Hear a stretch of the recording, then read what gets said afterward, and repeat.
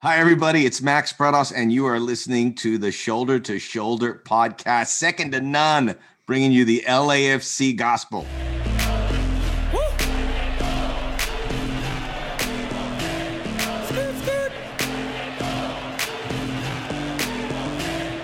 Chant it out. Chant it out. Fight. Let's go. Hello and welcome to episode 80 of Shoulder to Shoulder podcast, telling stories from the LAFC community, match by match, fan by fan, broadcaster by broadcaster. Tonight we have none other than the soccer OG himself, Mr. Max Brados. But before we get into our interview portion of the show with our illustrious guest, boys, I want to run through news and notes. Joining me, as always, is Chris and Christian. Good evening, gentlemen. How you boys doing tonight? Doing well. Looking forward to this interview with Max and talking a little bit of LAFC news and notes here shortly. Yeah, everything's going good, man. You know, it's been a good week. Looking forward to this interview. Love talking to Max. He's always a lot of fun. So I can't wait for the interview. Well, before we get into our conversation with Max, we have a bunch of news around MLS and LAFC. We're going to go ahead and start with some international call-ups for our Academy boys. Dueñas, Leone, Torres, all making their debut for El Tri's U17 teams. Do not worry if you were hoping for them to one day appear for the USA squad. They are dual eligible and at this point in time have not declared that they will be with the Mexican national team permanently. They could also sign up with Team USA later on. But for the moment, the boys are heading south of the border to get some experience with El Tri. So what are your thoughts on our trio of young starlets joining the Mexican national team U17 side? I'm happy for them. Getting exposure, getting some reps, being able to play for a national team to get that experience is important. Unfortunately, they haven't been identified by the U.S. men's national team at this point for the under-17s. But, you know, Mexico sees things here north of the border that they like. I think they've had a handful of players that they've asked to join their team in the last couple of years. So I'm happy for them. You know, they've made a lot of strides in the last few years, and to think that I don't think they're even 18 yet. So breaking into first team and now getting noticed by the Mexican national team, that has to give them a boost in confidence and make them feel like they're doing all the right things. And LAFC is kind of coaching them up to be able to be noticed in that way. Yeah, just to echo what Christian was saying, it's great. Anytime that any of our players get called up to represent an international team, whether it's at the U17 level or at a first team level, it's great. It's a great experience for them. It gives them the opportunity to expand their horizons and see an elevated level of play, which ultimately will carry back to when they come to the play at the club level. Happy for these boys. A lot of big things. I mean, imagine where they were at a year ago. Look at these three young men and how this last year has changed their whole lives. And it's an exciting time for them. And I really hope that they live in the moment and enjoy it and come back ready to show us what they learned. Definitely hoping this is a big piece of their development and excited to see what they might offer LAFC next season.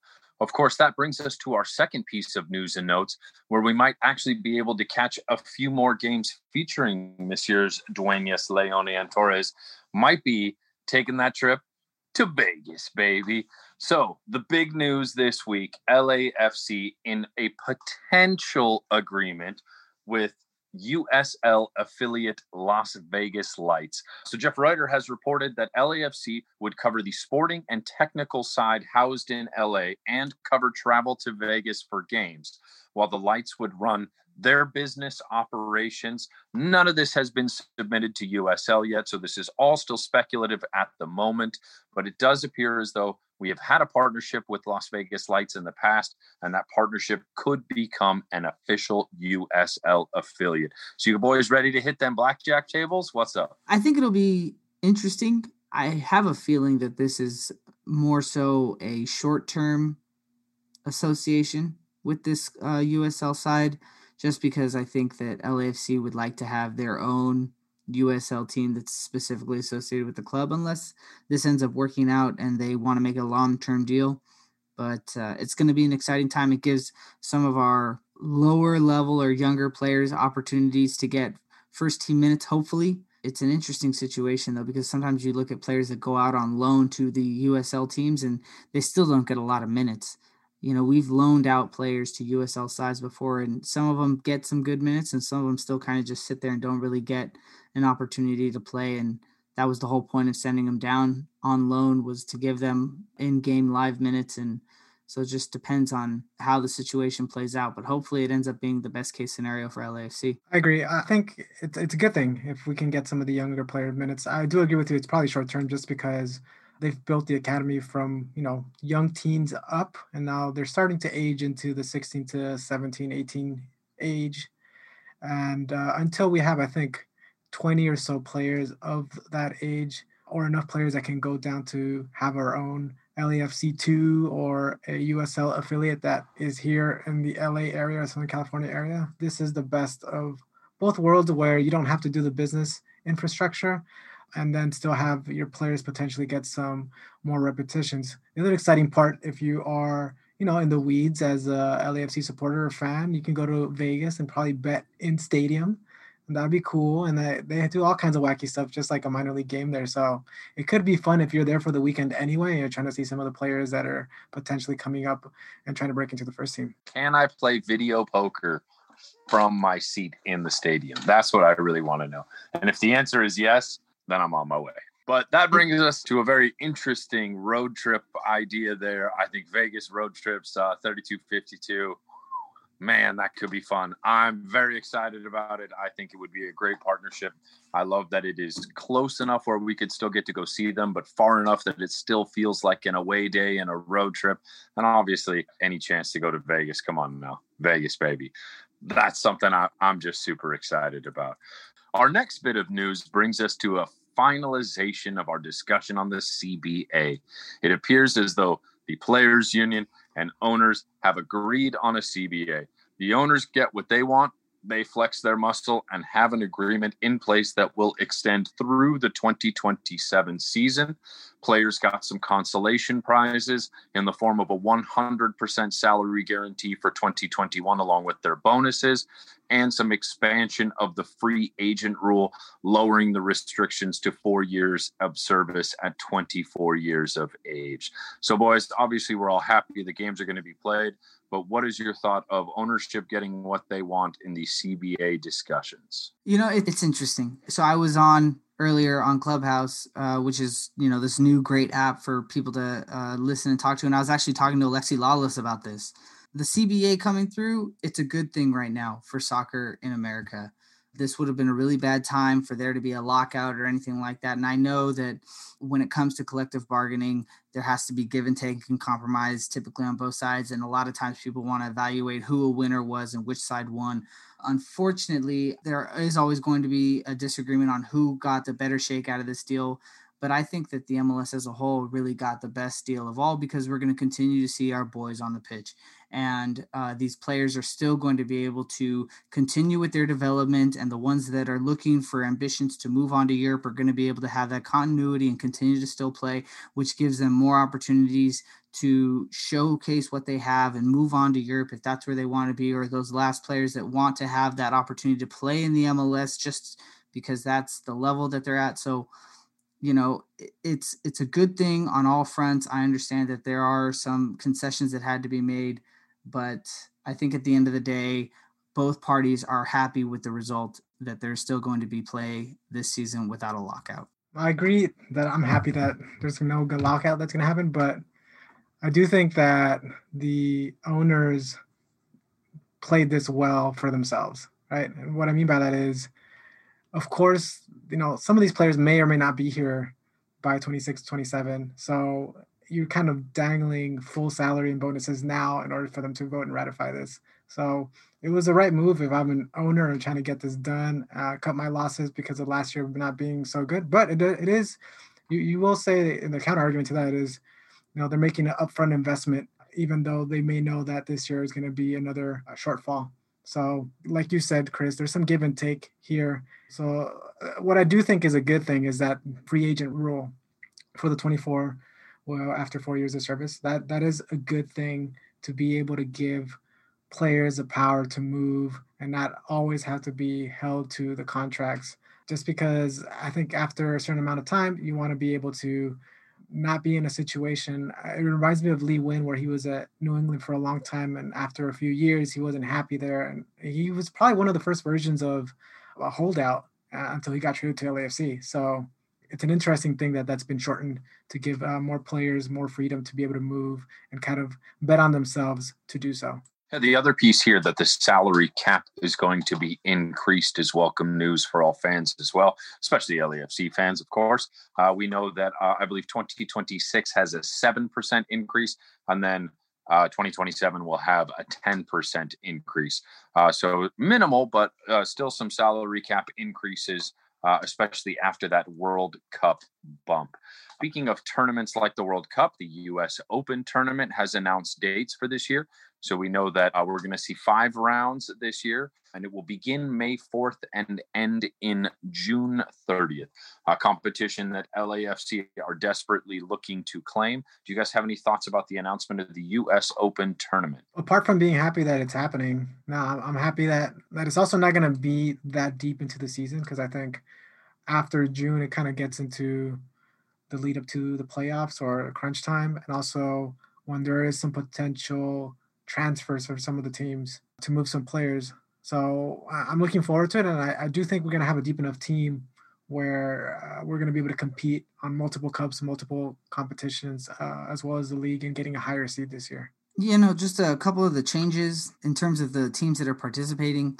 24 teams are going to be participating. There's going to be 4 teams in the Open Division, 4 teams from the Division 3, which 2 of the 9 eligible sides will be from the NISA, and then 2 of them will be from the USL League One. In Division 2, there's going to be 8 teams that are coming from the USL Championship squads, and then there's also only going to be 8 teams from the MLS-based clubs. It says 8 of the 24 USA-based MLS clubs will enter at the round of 16 on May 18th to 19th, with each facing one of 8 winners of the open round.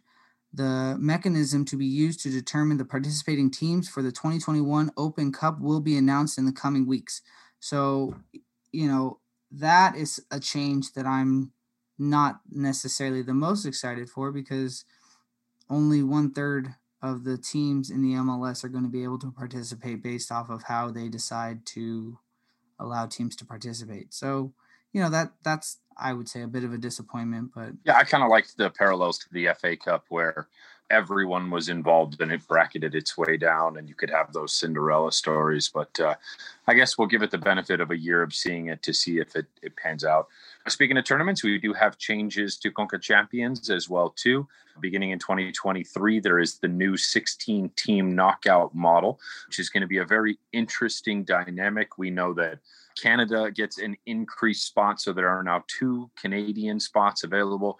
So basically, half of the MLS teams in Canada are going to get into Conca Champions no matter what happens. We know that MLS is going to see some expanded slots and participation as well, too, at the expense of some of those Central and Caribbean American teams that are going to get fewer slots.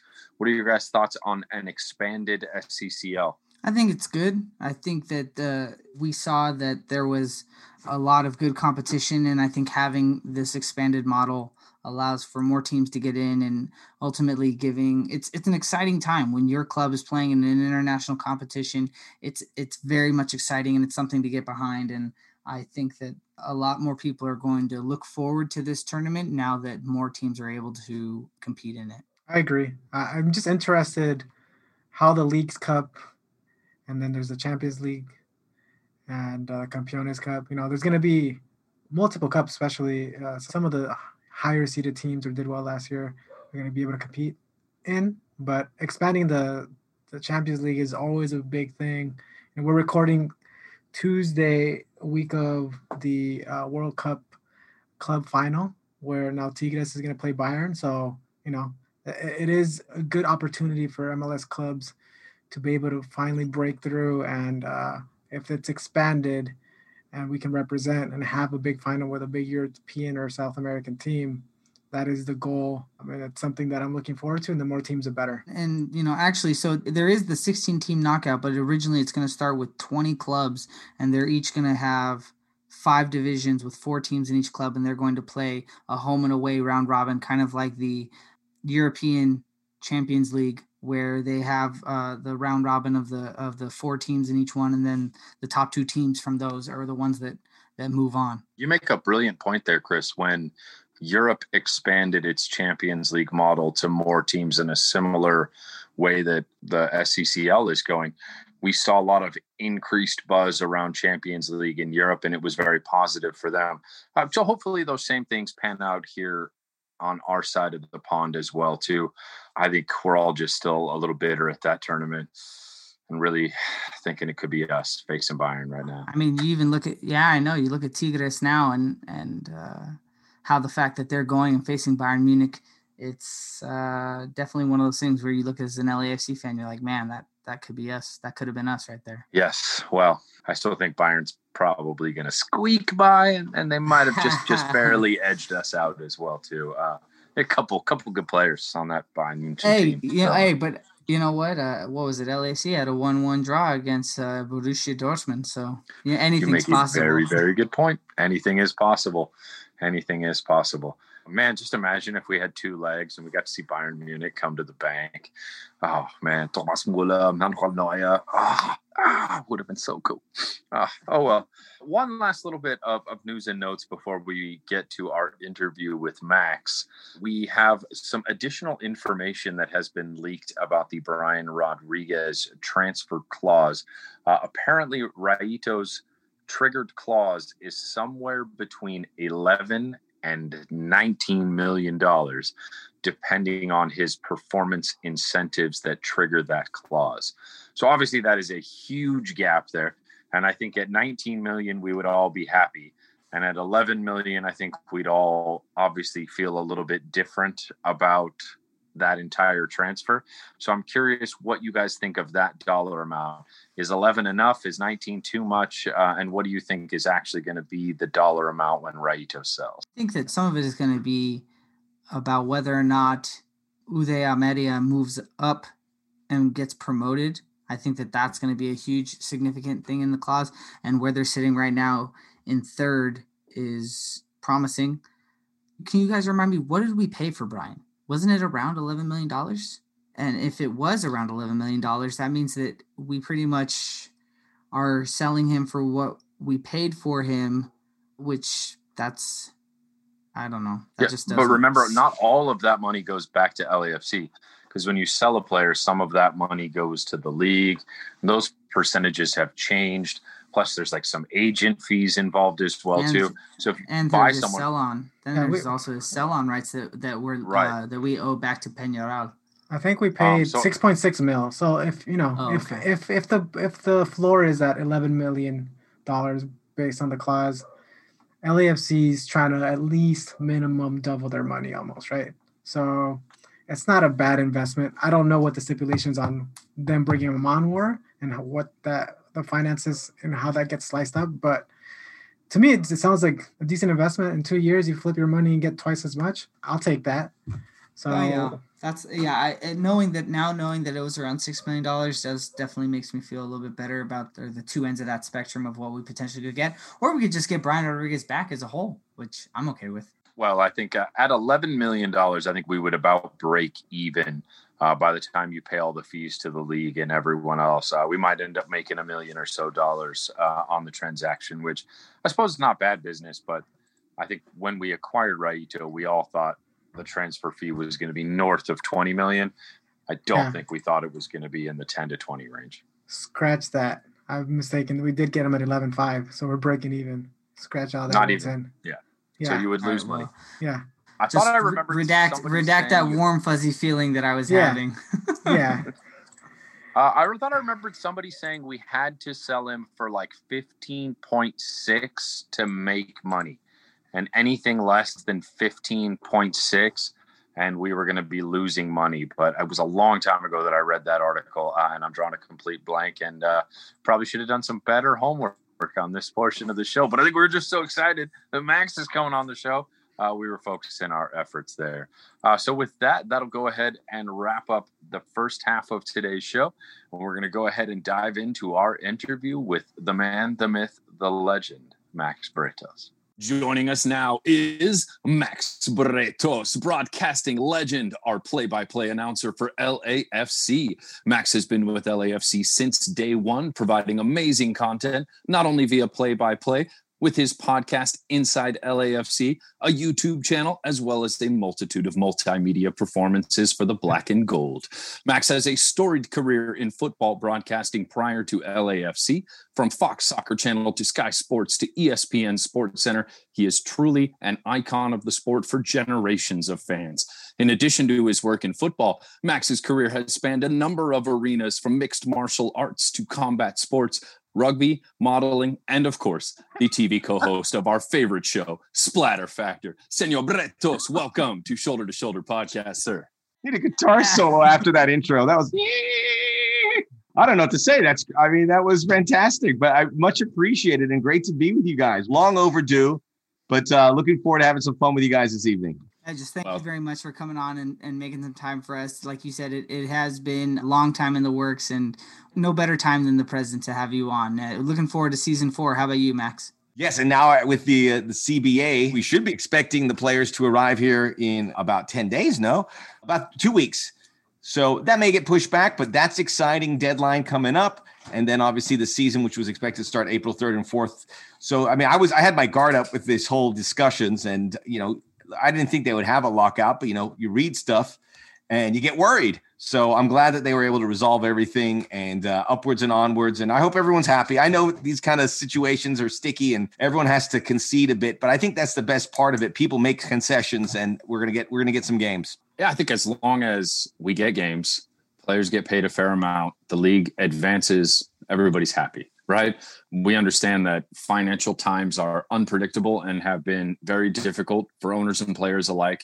Just happy to see that they've finally come together on an agreement, and hopefully everyone's happy with it. And it's not another situation where we're looking at strikes or lockouts anytime again in the future. No one ever wants to see that. MLS cannot afford a lockout or strike, especially this time of during COVID. No other leagues are doing their best to avoid them at all costs, and MLS did well, and the MLSPA, we should say, for moving forward. Mac, what do you do in the preseason to warm up yourself, huh? That's a great question, because it's very difficult. I actually recently got to call some games for CONMEBOL, the Libertadores and Sudamericana, busting this guy's chops. And he said, all right, I actually fly into Miami sometimes to call them. And thank goodness, just to get those reps of calling games, because I keep pretty sharp by doing stuff at home. Honestly, even doing a podcast with you guys goes a long way to getting me into peak conditions. So I just try to do as much as I can. I think it's also important to try and keep up appearances. So I cut my hair, I shave, I bathe to make sure I'm broadcast ready at all times. But all those things, I try to fill it up. I go to my safety valve and I go, just try and watch as much soccer as humanly possible. One of the good things about the pandemic, obviously there's no fans at the games, but one of the good things is there's games every day. And watching that and reacting has kind of kept me on my toes. So there's a lot of rust there, and you've got to, I barely put a suit on that often. Maybe I should just wear a suit around the house, but all those things you got to kind of build up towards, but this all helps. We should send the challenge, man. Drop the gauntlet. Dave Denholm did his fantasy rendition of the play-by-play. We should see, maybe Max, you do the same thing, man. You just do a play-by-play announcement out of the imagination. Yeah, well, it's even just for my own wherewithal, whether it's for public consumption, it's not a bad idea, because I'm sure Dave, that was a great idea and it went over great. And that was like in the thick of the pandemic, where things were really bleak. So that gave a lot of hope to hear it. And I know Dave, more than anything, would have said that kept me on my toes and fresh and broadcast ready. Yeah, that was incredibly impressive what he did. And by all means, go ahead and check out the episode of Shoulder to Shoulder podcast featuring Dave Denholm, where we discuss the Faux Traffico, available on all your podcast platforms. So with that, seems like the players have the training pitch. You have a training pod, but thank you again, sir, for joining us. It is an absolute honor to have you here. You have been the face and voice of the beautiful game for, I hate to say it, sir, but a couple generations of us who have come up in this game in the United States. You are truly an icon and still in your prime with what we hope are future generation after generation to come that gets to enjoy your work, sir. So thank you. But as much as you have done for the beautiful game here in the United States, we are curious when the beautiful game came into your life and when you fell in love with football, sir. the beautiful game was always a bit of a mystery. I remember 1986 World Cup. I was 14. And my dad had some business in Mexico. I remember the World Cup was going on there and the whole Maradona phenomenon. And I saw that. And initially, I hated him just because my initial reaction is always to hate the great ones. God, this guy. I always pull, not hate, that's the wrong way to put it. I always pulled for the underdogs. So I wanted to see these smaller countries do well. And then he was so impressive. And then, it hit me a little bit later. And I finished college. And then I came to LA and I wanted to get into sports. So this was like 1995. And I always was intrigued by soccer, and I looked around, and it wasn't anywhere. There was a game on Monday night, the ESPN did for the Premier League, and then Derek Ray and Tommy Smith did like a Champions League game once a week. Other than that, you'd have to go to Blockbuster and get a tape. So I kind of sought it, and then there was a lot on Spanish television, so that was really where I listened to most of it. And without question, I would say Andres Cantor. And I've told him this is like, it was a big part of why the hook got into me. And I just saw how he presented it. And, he was, calling games back then. He's still the best in the business in 2021 in either language, in my estimation. So he was a big part of it. And then when I went to Fox, it was Prime Sports. And I couldn't do it. It was just in Spanish, so I couldn't call the games. But then there was an opportunity where they splintered the channels. Since we can show all these games in Spanish, we'll show them in English. And we need someone to do the English commentary. There was a guy who did it. And then I kept bugging them. How do I do it? They go, no. And then there was like Argentine League. And the guy who did it goes, I can't. They're basically doing 6 games a day. He goes, I can't call 6 games a day. I'm not exaggerating. So I said, I'll take the Argentine off your lap. I did it for free, and I called the Sunday game. So, my real first exposure was, the big game in Argentina with River or Boca or Racing, San Lorenzo, Independiente, and Newell's. And you'd see these players that were 15, 16, like Carlos Tevez, Sergio Agüero, Juan Roman Riquelme, and I'd watch them. And that's when I was like, this is what I want to do without question. I love it. I was learning on the job. I didn't know about these clubs. I remember when I heard Schalke 04, I was like, what's the 04? And they go, it was established in 1904. I go, that's so cool. So little things I learned, and I learned, I loved it. But I was getting in this industry. I say this all the time. I was really fortunate because I was at a place which was mass producing games, and I was there and they needed somebody. And I threw myself in there, and then, the rest was kind of history. I got to call 1 game a week, then 2 games, and then it just grew. But on the job is where I really learned I love the sport, but on that job is where I just completely unadulterated fell in love. Did you have any game calling experience before that? Especially like soccer, football. It's not easy to be able to keep the momentum of the game without getting in the way. No, I didn't. Christian, I didn't have it. And it was a situation where you would, and my boss kept saying it, you would imitate guys that you liked. So it was a little Andres Cantor. There was a guy who called the Argentine games called Marcelo Araujo, who was the best. He was a guy that modeled himself. He called the games, but he sang it. And there was this humor to it and levity. And I never heard it before. And I go, that's the guy. That's what I want to do. I want to bring fun and make people laugh and make people get emotional with these things. So I kind of imitated him a bit. I tell young people in the industry, you've got to create your own voice, but it's hard because when you don't have that experience, you kind of lean into some things that you heard before. So I'm sure there's tape, you'll hear it. I'm just imitating guys I know, and eventually you learn to kind of do it. But all of that was on the job without very little experience. And even, 5-6 years into it, I didn't really have the schooling behind it to learn about certain things. So I was kind of naive to a lot of things. And it took me a little longer to learn them, but that was just mass production, get in there and call games, which I did. So let's talk about your early career prior to becoming a sports broadcaster. We know you went through some time as a model and you got to enjoy that sort of life, graduating college out of Florida. So what was the career path that led you to broadcasting? Florida State, first of all. So I just have to correct that. But you're correct. It was the state of, it was the state of Florida, though. If I had more time, I'll give you a funny story about Florida State, Florida. But my dad didn't know anything about sports, so he got me he'd always ask me, hey, Florida. He tried to because he saw that I was watching the Florida State games all the time. So he tried to bridge the gap, and then he'd watch something on the news. He'd go, hey, Florida State looked good against LSU. I go, no, Dad, that was Florida. He goes, oh. But one day he got me the license plate, and it was a gift. And when I opened it, it said Florida on it. I go, Dad, I went to Florida State.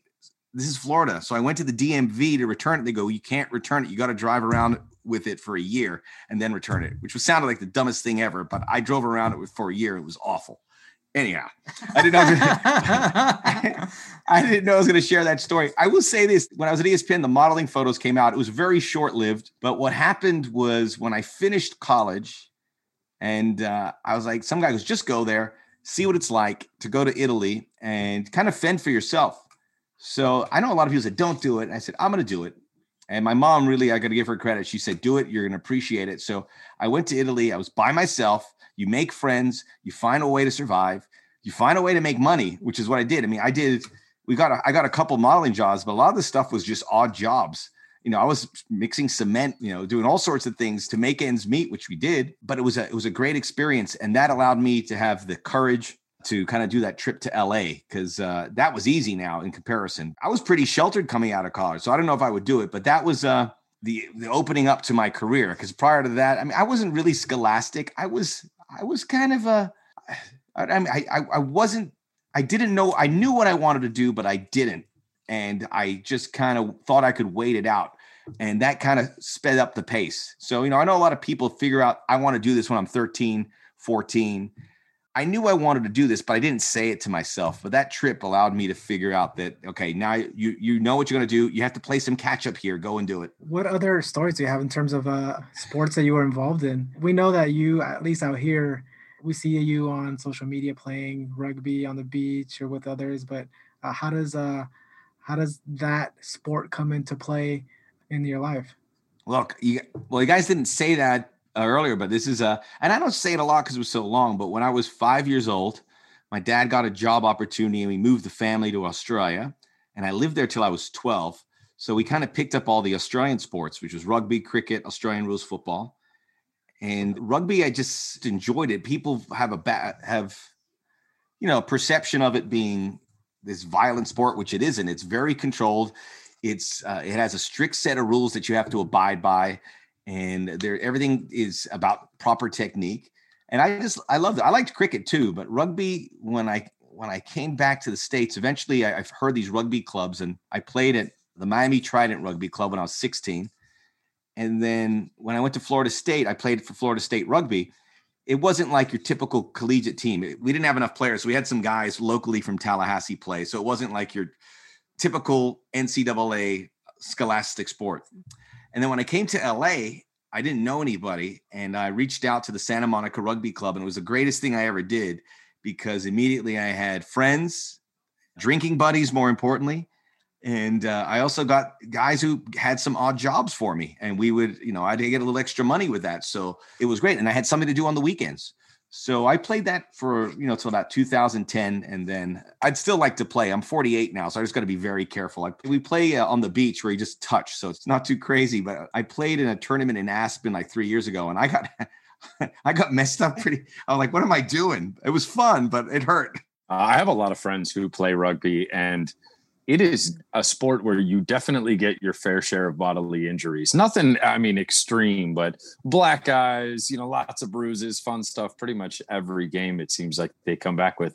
So maybe it's time to transition to cricket. We'll get you to that other down under sport there. It might be a little easier for you.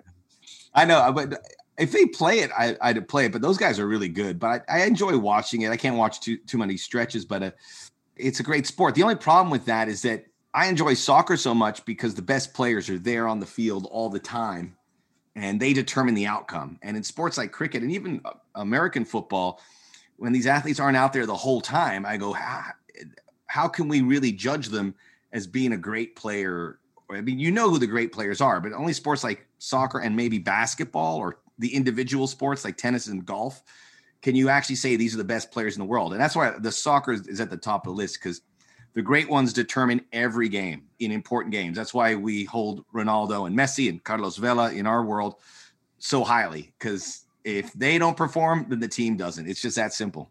Well, we know where your loyalties lie within the world of proper football, but what's your cricket team? What's your rugby team? Who are you pulling for with some flat stick or some of that oblong ball? I love that expression. That was some good flat stick. I pull for Australia in the internationals. When the rugby league comes out, I follow the Waratahs, who were from New South Wales, which is the state we lived in. And the Aussie rules is what I enjoy too. I follow that Collingwood's my team. And that was actually a good sport during the pandemic because they came back before everything else. So it was something to watch. But yeah, West Indies. I like West Indies as well, but they just can't compete with the Australias and the Englands and the Indias right now. Aussie rules football is underrated. I would stay up. Great TV sport. It's great. It's great. Do you have a team, Christian? No. You got to pick one. Well, what was the team you just said? That's my team now. Collingwood. But yeah, it's like, I mean, maybe watch something grabs you, maybe a color, maybe a mascot or something. But if not, pop one in the Mets. Yeah. What's the team that's black and white? That's Collingwood. That's what. Yes, that's a team. That's all right, you're in. Yeah. We'll get together at 3 a.m. and watch a game. Let's do it. I showed my wife during the beginning of the pandemic, we were watching just reruns of anything that we could grab for sports, right? And so I would watch rugby, here and there, nothing crazy serious. But I grew up playing tackle football my whole life. So, I mean, watching rugby, similar in the sense of the contact and the ball and stuff. So I was showing my wife, and she was just like getting all giddy and stuff every time that there was contact because they're having like contact with no pads and stuff like that. And so she loved it. So we actually watched a good amount of rugby during the pandemic. It was great. Well, Chris, I will tell you this: American football is I don't know if you classify it as the tougher sport, but it's the higher impact sport because those collisions I don't see them like in rugby. There's some rules in place. It's tough, but I'd be terrified to run into a nose tackle who's 330 who can hit me from any direction and just cream me. That's scary in my world. I went down to Wellington for a sevens tournament. And if you ever get a chance in your life, anybody listening, to go to a sevens tournament, which is 7-on-7 rugby, 7-minute halves all day, it is such a circus. Oh, it's a carnival. They shut down the whole city. Everybody's drinking and wearing costumes, and it's like Mardi Gras. Road trip. Let's do a road trip. Hong Kong. Let's go. Let's go. It is a lot of fun. Rugby's almost as much fun in the stands and in the circus outside of the sport as the sport itself. But that's a big part of the appeal for me. Now that we've officially lost everyone by getting completely derailed from the proper football game here. So how does football as a profession enter your life from returning to the United States and living in the United States after your experiences abroad? How did your career path land you your first gig calling the game? I would say this about football, soccer. I want to call it football, by the way. I'm all in with Bob, but I know that's a slippery slope right now, but we'll see one day. I was so terrible as a player, and I think Christian can point this out when we played Iron Maiden, and it was like, I'm pretty adept at sports, but soccer, I just never could grasp it. And when I'd watch it play at a high level, I'm like, man, this is amazing. He's still in the doghouse for that, by the way, because he knows I'm a huge Iron Maiden fan, and he did not invite me to come down there. And I will never let him forget it to the day he dies. At that point, I did not know you were a huge fan, and I didn't. That was probably my fault. I wanted a bunch of people to come out, but I didn't know how many, and then who do I tell it? And I know Christian came up, and I go, yeah, come on out.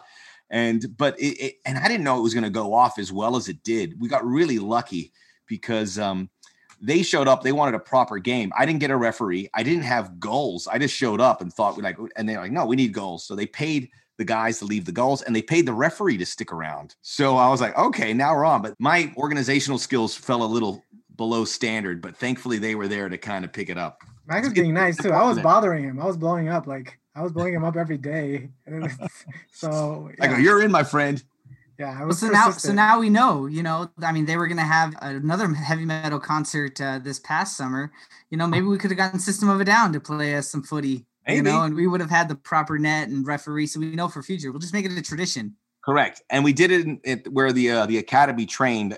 I would say that we talked about that. And the one band that came up that has like a guy with some soccer know-how are Foo Fighters. And then I think it's the drummer from Tool likes the sport. So maybe if they toured, we could probably get a game. So there you go. Danny Carey, the drummer from Tool. Absolute legend. My favorite band all time. I don't know if it's the drummer or the bass, but I think it's the drummer. He's English, right? So that would be Justin Chancellor, their bass player. Maybe it was him. Yeah, by the way, Danny Carey is a huge basketball fan, and again. Max, please be sure to include. I can already see the text I'm going to get. Bank of California Stadium. Tool will be performing with the Foo Fighters. Get me in there.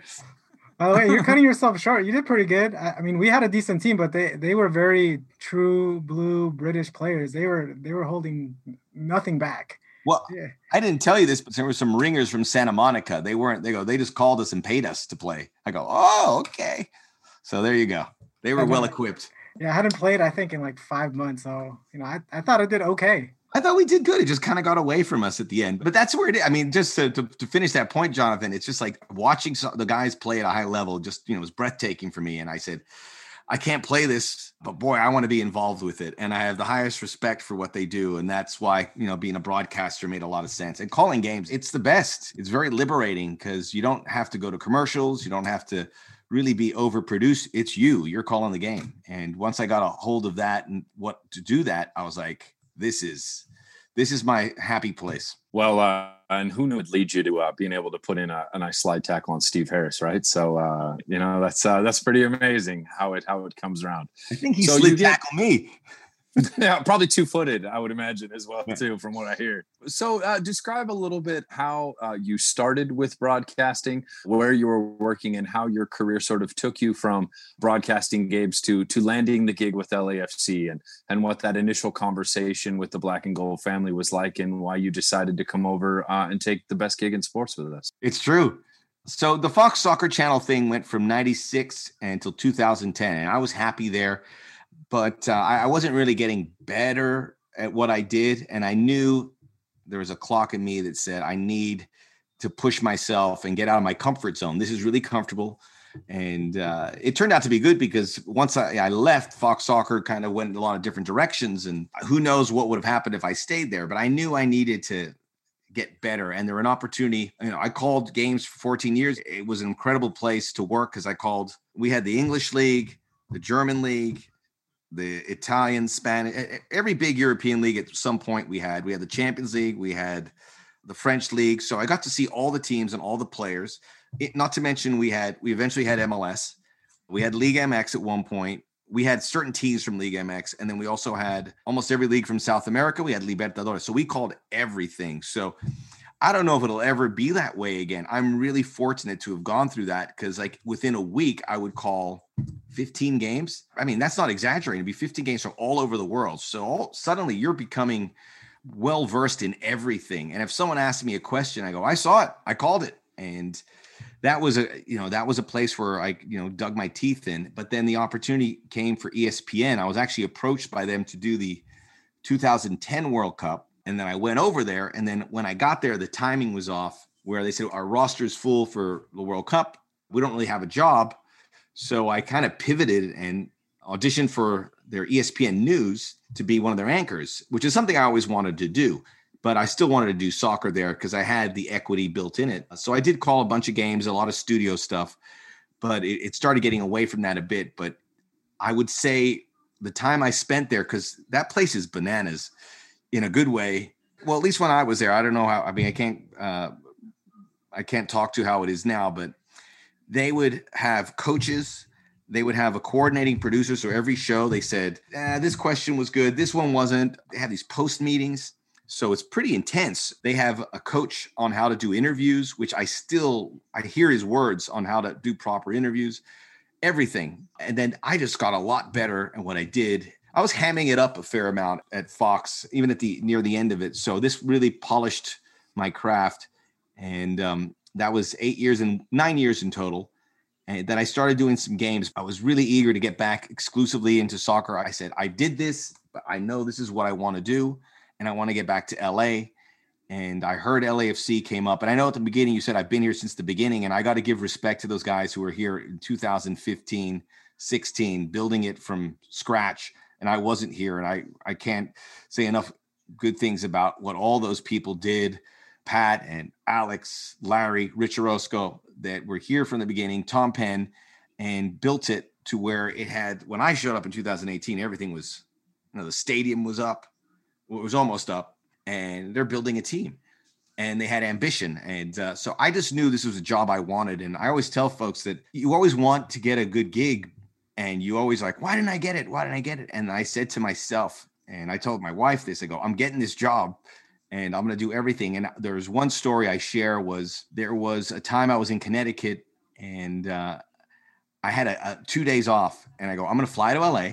I'm going to meet with Tom and meet with Larry, just say, hey, just checking in. It was still a couple of years from when they were doing the games. And I said, I made it sound like I was in LA just by happenstance, but I really flew in to meet them. And if they canceled the meeting, I would have been screwed. I'd have to fly back for work.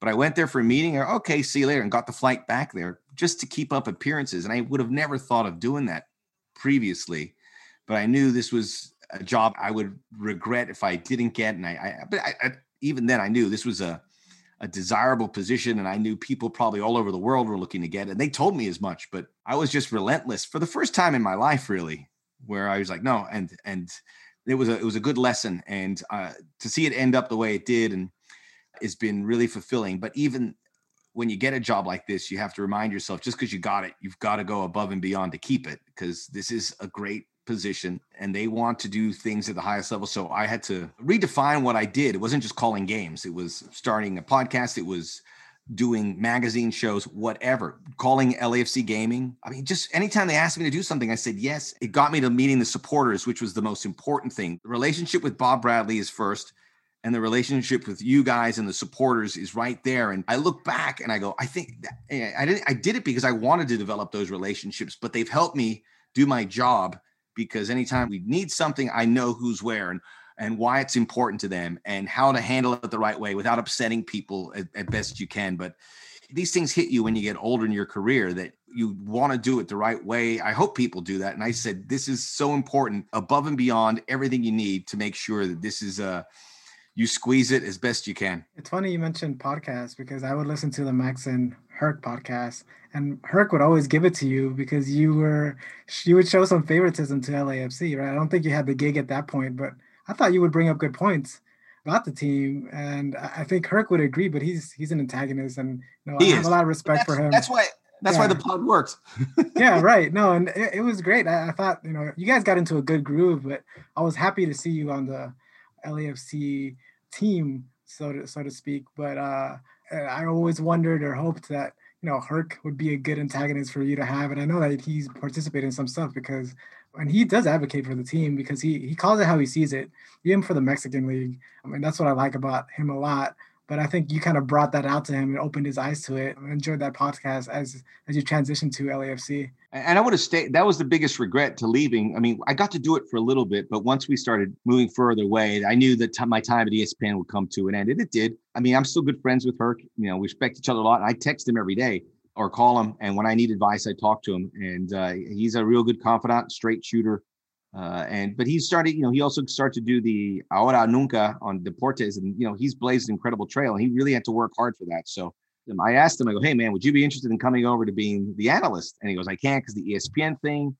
And I go, yeah, I get it. But I mean, who knows? I mean, that's someone they don't grow on trees, guys that are that good, who are Hispanic, who shoot straight. So many people in our soccer world, people don't call it as much as I would like. And I know, and I'm guilty of it too. You play it real safe. You don't want to upset the powers that be at US Soccer, MLS, or any of these places, because you deal with them and you don't want to make that relationship complicated. But to call stuff out is difficult. But he does it all the time, and I wish we were more like him. I wish I was more like that. Yeah, I mean, it's the same thing, almost like with us, where we obviously love this club and we love what it stands for, and if there's an unpopular opinion, you kind of have to be very tactful in how it gets brought up, because you don't want to come off as a negative critic or someone, the people that are uneducated about their opinions, or they just make these comments that are just like way out of left field or unpopular opinions, I should say.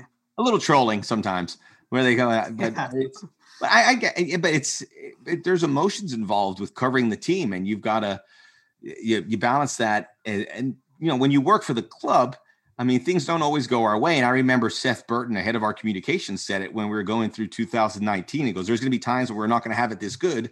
And we got to be prepared to present the club as best we can and keep people engaged and keep people excited. And it's tricky because you could see the emotions and people are invested, and they are going to, we welcome it. They want to air their opinions. And sometimes it may be a little too aggressive, but many times it's pretty fair, but you've got to discuss it. And, I defend the team in a lot of ways, but they had some flaws where, fans, if they were going to be critical of it, that's perfectly fine. And that's a sign of a good club, that people care, and they're gonna still be engaged, but they're gonna still have their opinions in there. I think that's a great sign. I think, yes, we'll save some of that for the LAFC fans Facebook page, though, and maybe keep some of it out of the media content, perhaps. But speaking of media content, you were involved in one of the first LAFC media icon moments in the cap tilt. And I'm very curious to hear the story behind the Max Barretos cap tilt. I was at ESPN and Tom Penn was there, and he was working at ESPN still. And then we kind of said, we put like the ink dried on the contract. And he goes, we can do it. He goes, why don't you do a cap tilt here at the Sports Center studio? That'd be great. And I got to thank ESPN because they allowed me to do this and still do some part-time work. They could have said, okay, take the job. We'll get rid of your contract. They didn't do that. And they were very open, and they worked with me to get that message out across. And I really appreciate them for doing that. So Tom was there, and I grabbed the hat and I did it. I posted it, and the reaction was amazing. And people I haven't heard from in a long time saying congratulations. And it was a great gig, but they were congratulating me like I won the Nobel Prize. It was like, oh, is it great? So it felt so big. You post things, nothing gets that reaction. And it was like retweets and likes. And I was blown away. It comes part and parcel where you take a new challenge and people on social media would say congratulations, but it was also part that LAFC felt like such a big deal, which it is. And just being affiliated with that club, lifted all the boats, including myself, and it went off great. So I have that video. I'll pull it out from time to time, Jonathan. I'll see it, I'll pop it out, and it brings back some good memories. I remember when I was wearing, it was like a purple shirt and like a light blue purplish suit. And I had that hat. It wasn't the good LAFC hat. It had the green bottom here. We've upgraded to the good fitted hats now, the fitted caps, but it was a great moment for me because I knew I was beginning this new exciting chapter coming back home, which is LA. My son was born here. My wife's from here.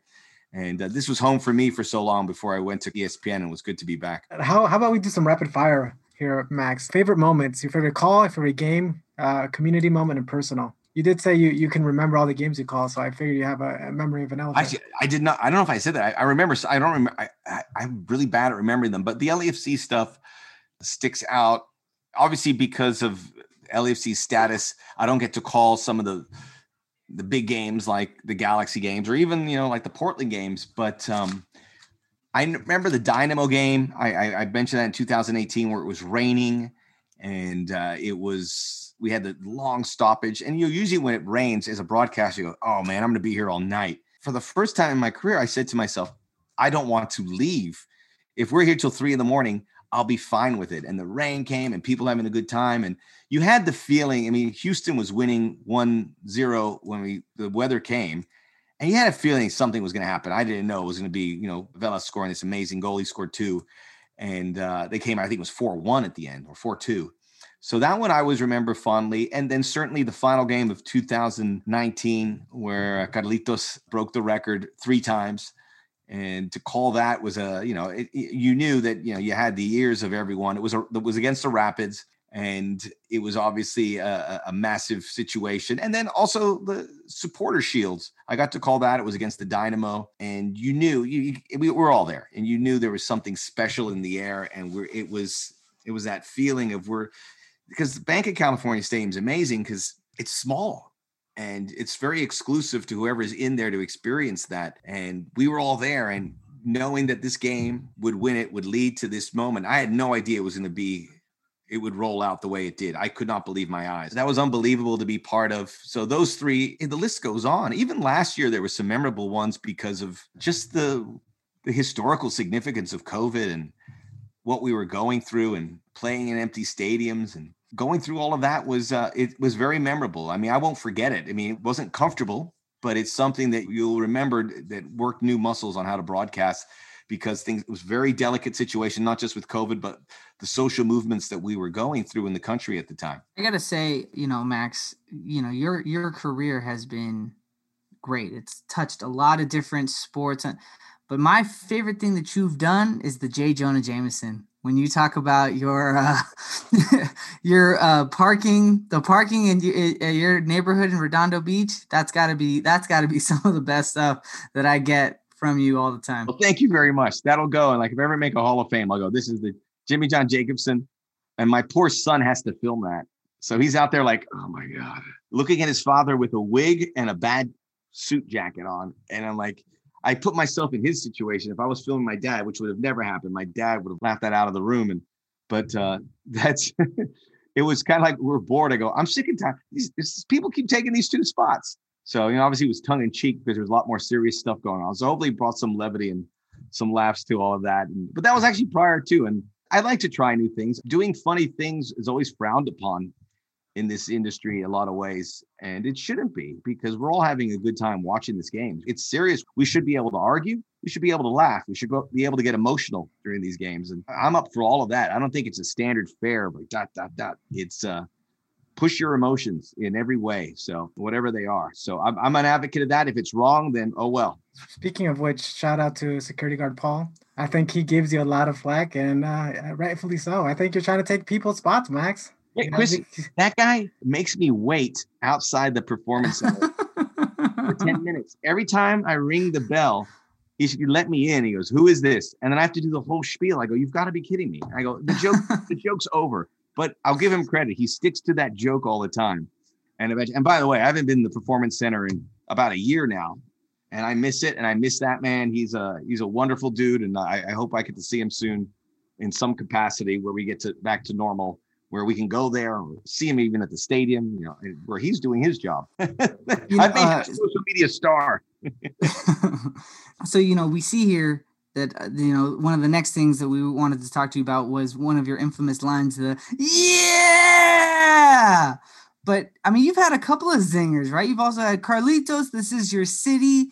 What does it feel like? Because those sound bites have traveled throughout games and throughout the folds of LAFC year by year. What is that like to know that 20 years down the line, those could still be reigning in notoriety, right? Like we could still be using those because they have meant so much to us. La vela está encendida. That will go down in history. Yeah. It's brilliant. Back in black. Of course, you got a few. By the way, Rich Orozco's nephew came up to me when we were in Portland, June of 2019, when they reopened their stadium. And he came up to me and goes, hey, can I ask you a question? I go, sure. He goes, why do you say back in black? He goes, isn't that showing a little favoritism on the broadcast? And I go, I got to break something to you here. I work for the club, so it's okay. They're paying the checks.